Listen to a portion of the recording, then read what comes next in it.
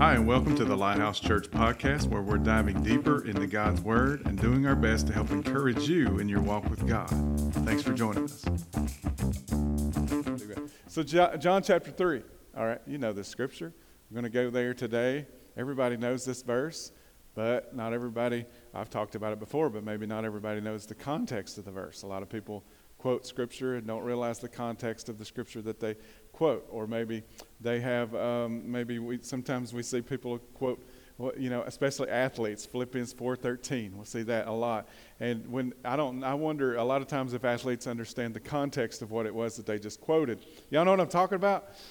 People said Jeremiah 29:11, but if you look at the context of the verse, it's not exactly my life verse. I don't want to be 70 some years in prison and enslaved. I don't want that, but nonetheless, that's one of those things. But today we're going to jump into John chapter 3, our last week of Kingdom Culture. Although I've had a lot of fun, I've enjoyed it, but I think this is it, because today we're going to contrast the story of Jesus and a Pharisee named Nicodemus. John chapter 3, and we'll just jump in verse 16, the one that everybody knows, right? For God so loved the world that he gave his only begotten, one and only Son, whichever version you're reading, that whoever believes in him shall not perish but have eternal life. Verse 17, for God did not send his Son into the world to condemn the world, but to save the world through him.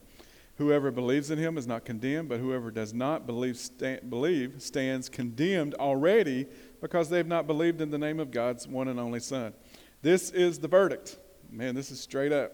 Light has come into the world, but people love darkness instead of light because their deeds were evil.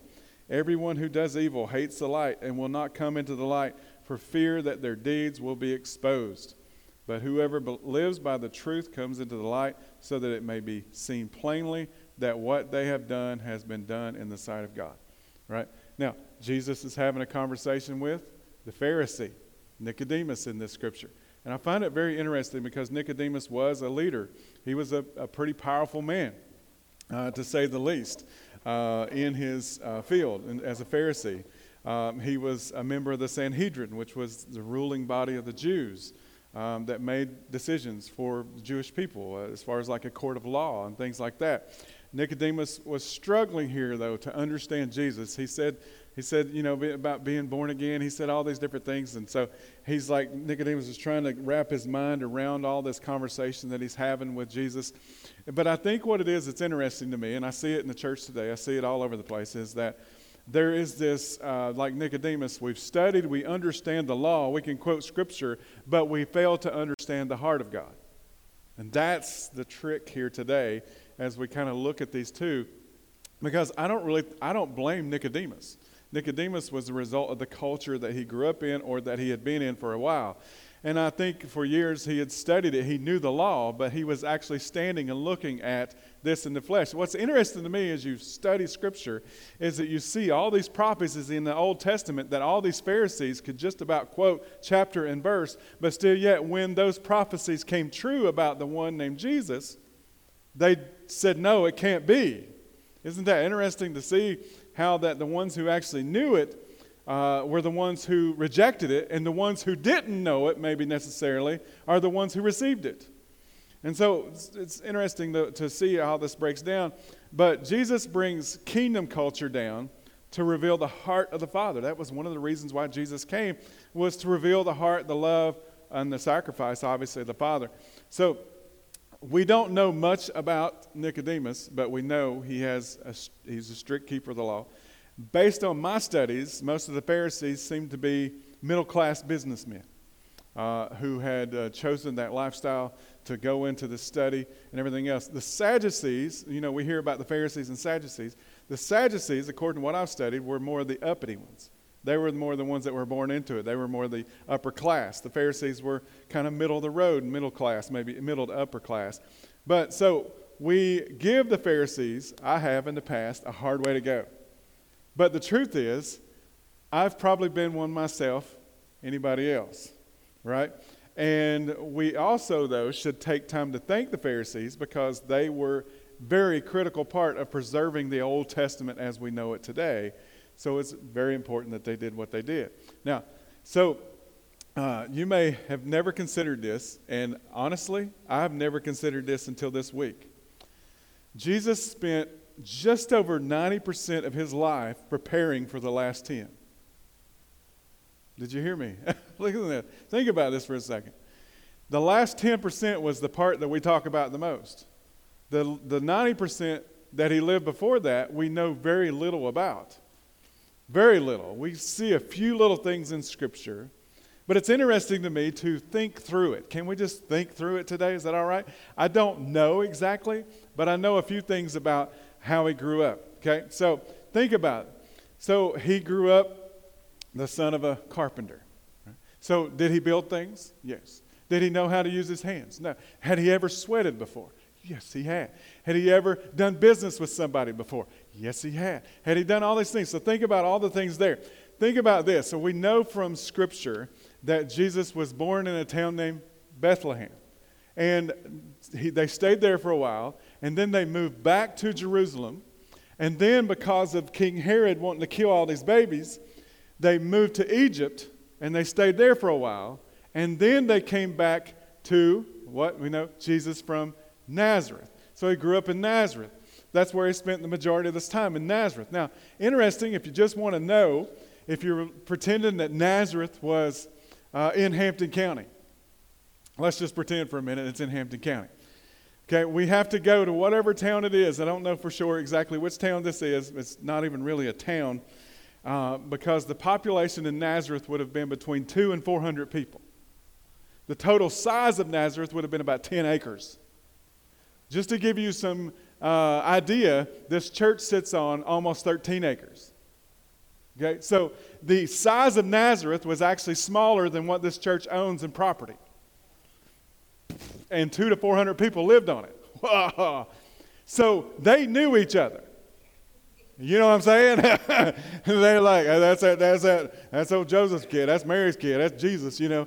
And so he grew up knowing different cultures. He had spent some time as an early child, obviously in Bethlehem, and then back in Jerusalem, and then over in Egypt. He probably remembers some of the stuff that was going on in Egypt and everything else. And then he moves on over to Nazareth, and he spends time there. And Nazareth was a very conservative town. If it was, I don't know, no, I'm not even going to go there. So that's going to get political, and I don't want to do it. So they were observant Jews. They circumcised their sons. They celebrated Passover. They did not work on the Sabbath. They traveled to the pilgrimage to Jerusalem, and they valued the traditions of Moses and the prophets. So Jesus grew up in this atmosphere, but Jesus also understood what it was like to be poor. He had done business, I'm sure, with people who were wealthy. He had done all sorts of things. And so this is a man who's been a very observant young man for 90% of his life. And so despite Nicodemus' ability to understand the culture, Jesus was introducing to him. Jesus very much knew the culture that he was in because he had lived 90% of his life in this culture and others. And so his desire, I believe, was to bring kingdom culture down into this culture. And when he did it, people didn't understand it. They couldn't grasp it. And we could see all this happening. But one of the things that we see that Jesus did, and I want to kind of throw out there to us, and I think that we do a pretty good job of it here at our church, is that Jesus brought an authentic culture, an authentic environment. It was just authentic. And that's what really upset the Pharisees, that he would eat with a tax collector, that he would sit at the table with an adulteress, that he would touch somebody who was sick, and that he would do some of these things on the Sabbath, because that's the worst thing that he could have done. But Jesus traveled, he ate, he slept, he drank, he ministered with these partners of his, and he knew people's hearts. And that's something that Pharisees cannot say that they did because they were, keeping the law and not making themselves known to people and not understanding the needs and the desires of people and the hurts of people. John 15:15 says that Jesus said, he said this to his disciples, he said, I no longer call you servants because a servant does not know his master's business. Instead, I have called you friends. For everything that I learned from my Father, I have made known to you. Look at what Jesus did right there. Now, I love Jesus. and I am not afraid to sing the song that goes along with it. I am a friend of God. I'm a friend of Jesus. Why? Because Jesus says, no longer do I call you a servant, I call you a friend because I have revealed the secrets of my Father to you. Right? So we know that we're moving up in the relationship there whenever that happens. But Jesus, think about it. If we want to learn about kingdom culture, here it is. Jesus began his teaching ministry. Where did he do that? Matthew chapter 5. What was that? The Beatitudes. And he preached this big sermon. First one that we ever see. He's teaching this ministry, his teaching ministry kicked off on a hill surrounded by hungry, wounded people who were yearning for something new and something different. Now, they misperceived him completely. They totally didn't get the idea, and neither would have I if I had been there. I would have been like, oh man, I'm voting for him. I hope he runs for president, because if he does, I'm voting for him. Count it down, baby. Right? But that's not what Jesus was there for. And they didn't understand that. And so I would have been the same way. And so here he is. They've drawn to him. He connected directly and intimately with them, something that no Pharisee had ever done before that I know of. And these blessings that he talked about, the Beatitudes, the focus on our emotional life, like our mourning, our passion, our fear, our suffering. He talked about these things. My prayer over the last few days, because I felt very convicted earlier this week, because I was like, you know what? I'm praying that God would soften me so that I could be more attached to people's thoughts and people's ways and people's feelings and their emotions and everything else. I don't want to carry what they're carrying. I just want to have more empathy. I want to be more connected to the emotional part, because I believe that Jesus cried with people that cried. And I believe that Jesus danced with people that were dancing. And I believe that Jesus ate at the table when people were eating. I believe that he didn't go into it and say, no, I'm too good for this. If anybody could ever say that, it would have been Jesus, right?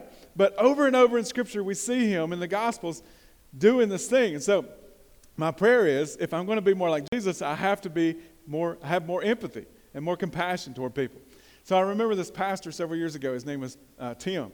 And Pastor Tim was a very oddball fellow, a very oddball. And when I first met him, I was like, this guy is a crazy, but I want more of it. That was one of those things. He's about the same age as me. He was probably about the smartest man I've ever met in my life.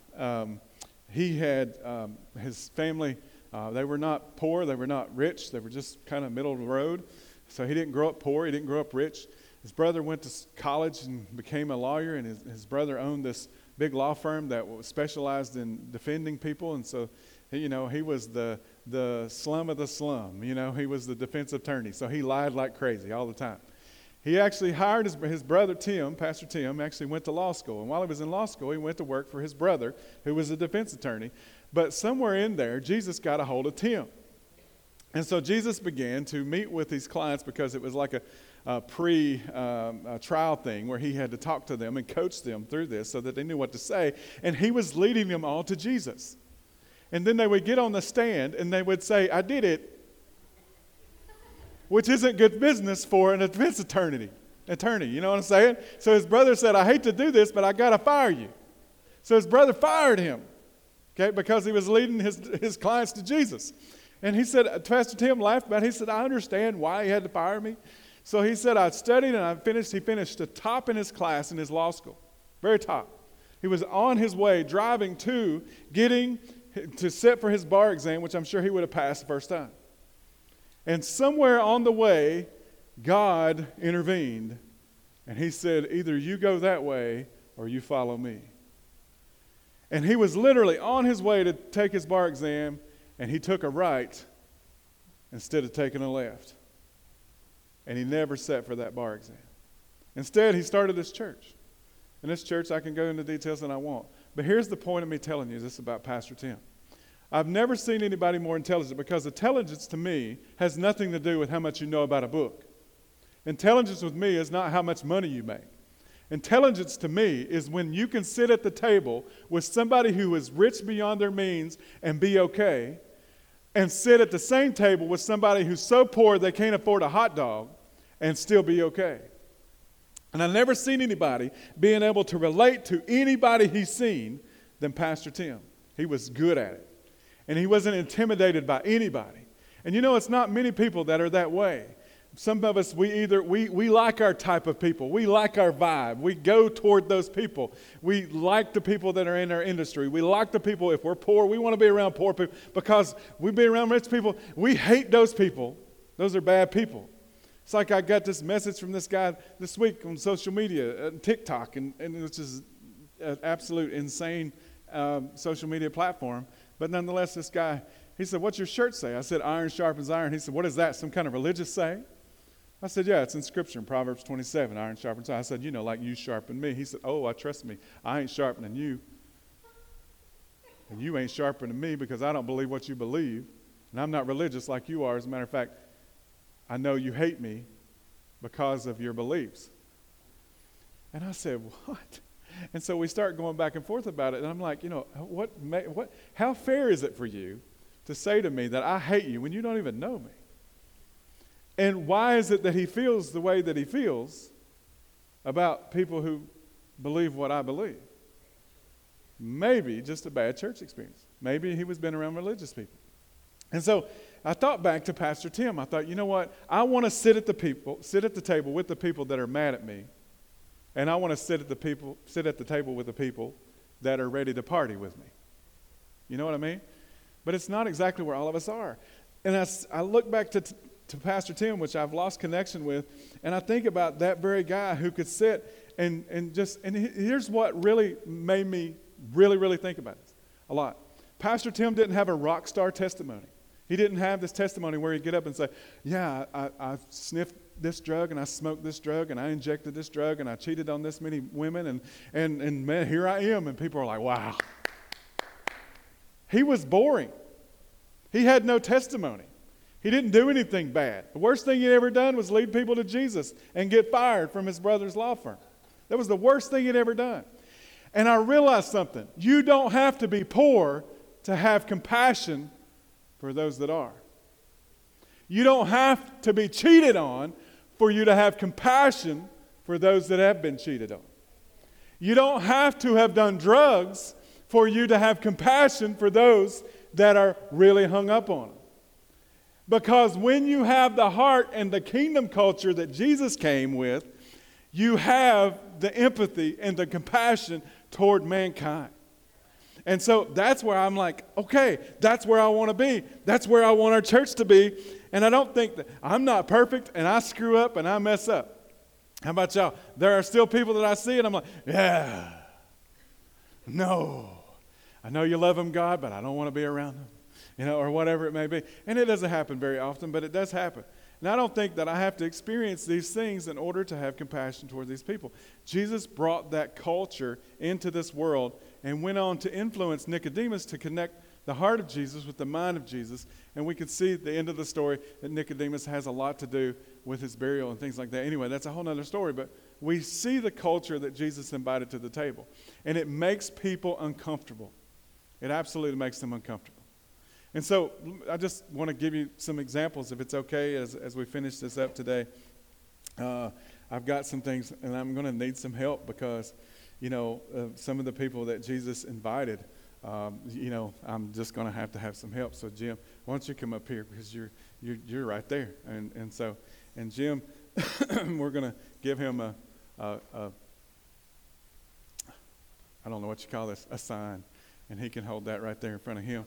And I'm going, Rhett, why don't you come up here? Because Rhett, I didn't ask you, and there's a reason I didn't, because you told me no probably. But anyway, so here you are. So you can go ahead and hold it up. You just stand right there. And Rhett, I'm going to get you to come up here, and I want you to hold this one right here, because Rhett's influential. And she laughed real hard, like you're not. Something like that. Maybe I should give you like a desperate or like look down upon or something. Right? So all right. So I'm going to get somebody else here. I don't hardly ever do this, but maybe Scott Brunson ought to come up here. We're just going to get some guys up here. Come on, Scott. And I'm going to give you one of the best ones right here. Possessed. Possessed. It was next in line. I promise you, I wasn't trying to trick you or anything. So. and then somebody right here, I don't know, Cynthia, come on up here. We ain't got no women up here yet. And Amber, why don't you come up here too? Why don't you come in? So Cynthia is I'm going to give you that one because you're desperate. So you're desperate. And it's okay. Don't worry about your shoes because you're looked down upon anyway. That's what your sign says. So I want you to look here behind me this morning just to see. These are some of the people that Jesus invited to the table. And people were upset about it because he invited the outcasts. And we can see in Scripture in Matthew 8 when Jesus was approached by a guy with leprosy. And the tradition was that nobody touched the leopard and people would cover their faces because they were afraid they were going to catch what he had. And Jesus, I believe with everything in me that one of the first things that Jesus did before he ever said anything is he went and touched him. You know why? Because how long it had been since he'd been touched. Because that's not somebody you invite to the table, but Jesus seen him and everybody else said no, and Jesus said, no, I'm going to go touch the man that had never been touched. And could you imagine the emotion when this man who hadn't been touched in who knows how long by anybody, any human being, actually somebody, the Son of God, approaches him and touches him. And so Jesus invited him to the table. You say, well, I don't remember that invitation. Anybody that Jesus encounters, he invites to the table. Doesn't matter who it is. And so then you have this influential one because there was this, in the same Matthew chapter 8, there was this centurion that came to Jesus. And he was a powerful man. He was a leader. That's you. That's you. He had his own military regime and everything else, and he was like this very influential guy. He had been through battles. He had been through wars because that's what centurions were. They had been shot. They had been stabbed. They had a testimony that would rock the world. And he comes to Jesus, and he says to him, one of my servants is so sick, and I need you. And Jesus says, I'll come. He said, no, I don't want you to come. I just want you to say the word, and it'll happen because you're a busy man, and I understand what it's like to be a busy man. And Jesus said, man, there is no greater faith that I've seen than from you. And so this influential person, Jesus wasn't intimidated by the centurion. He invited the centurion, the influential one, to the table too. So at the table right now, we've got somebody that nobody wants to touch, and then somebody that everybody wants to kill. And he don't care because he's been through it. And then at the same time, we're over here and we've got this possessed guy because, when Jesus went across the water to this area in the Scripture, in the Gospels, to an area that was hardly any Jews in, and there was all Gentiles. So number one, Jesus is in an area where Gentiles are, and I can guarantee the Pharisees didn't show up there. Why? Because this message is not for the Gentiles. This message is for the Jews. It was important that the Jews keep the law. But guess how many Gentiles we got in this place today? 100%. And Jesus came across, and the first thing that he did was he encountered this man who was possessed. Now, depending on which gospel you read, okay, there might be even two men. I don't know exactly why there was a contradiction, but nonetheless, here's this man, he's possessed. And he's so possessed that his wife's kicked him out. She ain't even in here, is she? She's over there. So his wife has kicked him out. He's living among the tombstones. He's living in the cemetery. So here he is, and Jesus comes over, and Jesus doesn't have to come to him. He comes to Jesus. He said, what the heck you doing here? He said, don't mess with me. Why you want to mess with me? Don't mess with me. And Jesus, he says he cast out these demons, and he sent them over into a bunch of pigs. Remember that? And the pigs went down in the water, and it killed the pigs. And the farmers came to Jesus and said, you got to get out of town right now because we don't want you here because you're bad for business.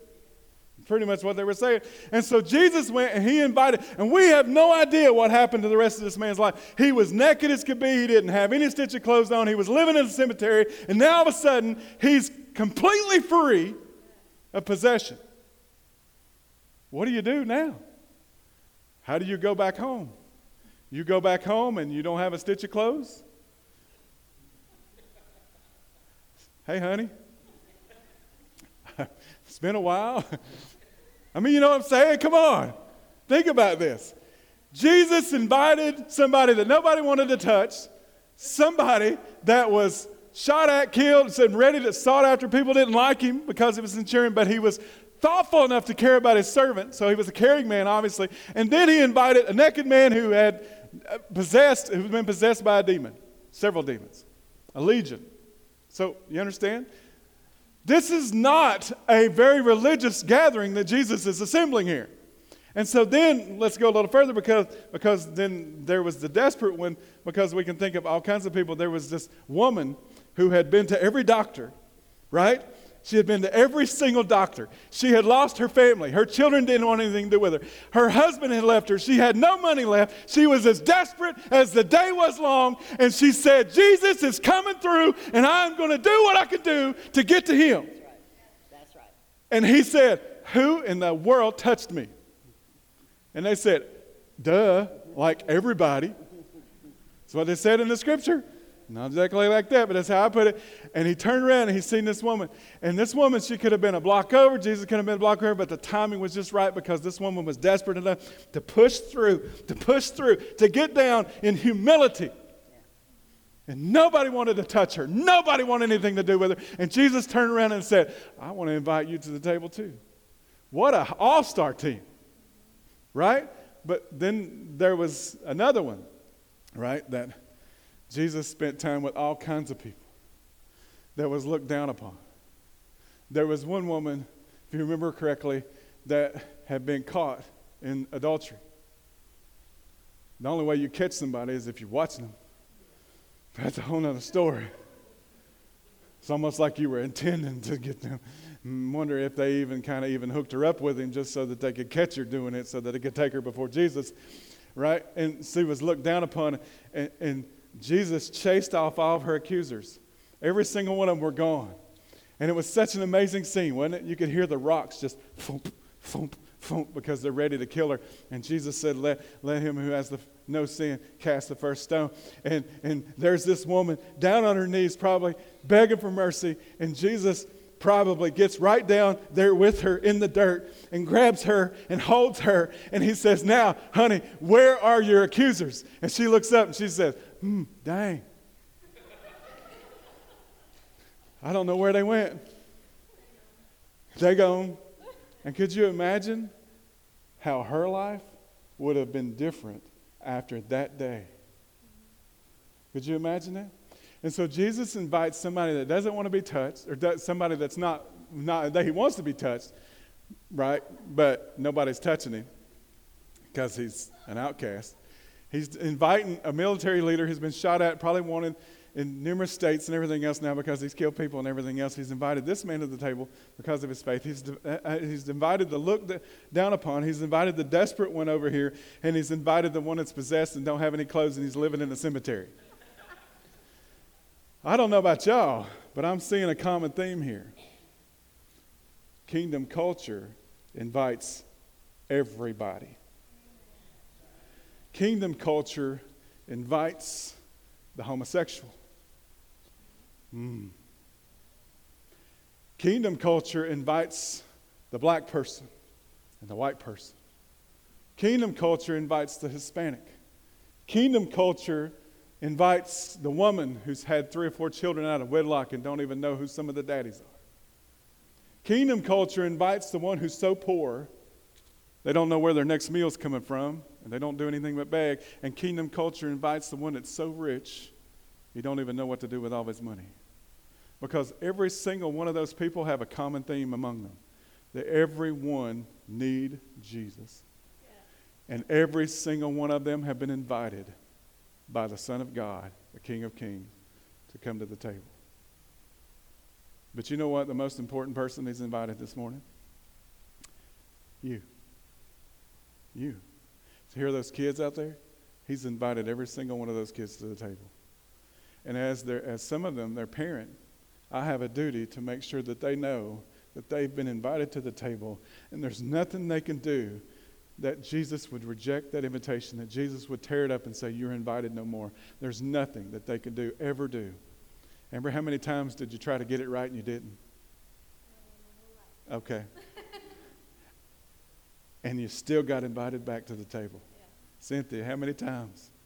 And you still got invited. Now, Scott's, he's possessed. He don't even know where he's at, right? He ain't even got no clothes on. We didn't want to ask him. He can't even remember anything because he's been possessed this whole time. He's like, where the heck my clothes go, right? Jim, how many times have you been rejected? How many times have somebody talked bad about you? How many times has somebody said something to you? But God still invites you back to the table. Jesus still invites you back to the table. And Rhett, and no matter how influential or how powerful you are, you're never going to be as powerful as God. But he still invites you to the table, even though, and he still gives you that heart to care for people. But he's invited me today. He's invited you. And all these things make me appreciate kingdom culture more than any time before in my life, because I don't want to be known as the one who's the Pharisee. I want to be the one who's like Jesus and says, you're invited and you're invited and you're invited, and by golly, you're invited too, right? So God, help us today. Today we pray over all of us that you, God, would allow us to build that culture in our life, God. God, there's a culture that we get the opportunity, we get to choose, God. We said this early in this series, that it is not, we are not a victim anymore. As an adult, we have a choice, and today we choose to build this culture that you desire to have in our life, and God, we want to invite everybody to the table. God, we realize that it's probably going to make some people uncomfortable. God, we realize that it's even going to make us uncomfortable at times. It's going to challenge us, to say the least. And there's people that are going to talk bad about us because the Pharisees did too. But God, I ain't worried about the Pharisees. I'm more worried about everybody else. God, I thank you so much. And thank you, God, for the religious ones. Thank you for the Pharisees. Thank you for the ones that keep the law. But God, I believe that the ones that were most excited about Jesus were the ones who were desperate for something new, something different. The untouchable, the outcast, the hurt, the lonely, the desperate, the possessed, the powerful, the influential, God, all of them. Thank you today, God, for that great mercy. We love you and we adore you. In Jesus' name, amen. Thanks again for joining us for today's podcast. You can find out more about us at lhchampton.com. See you soon.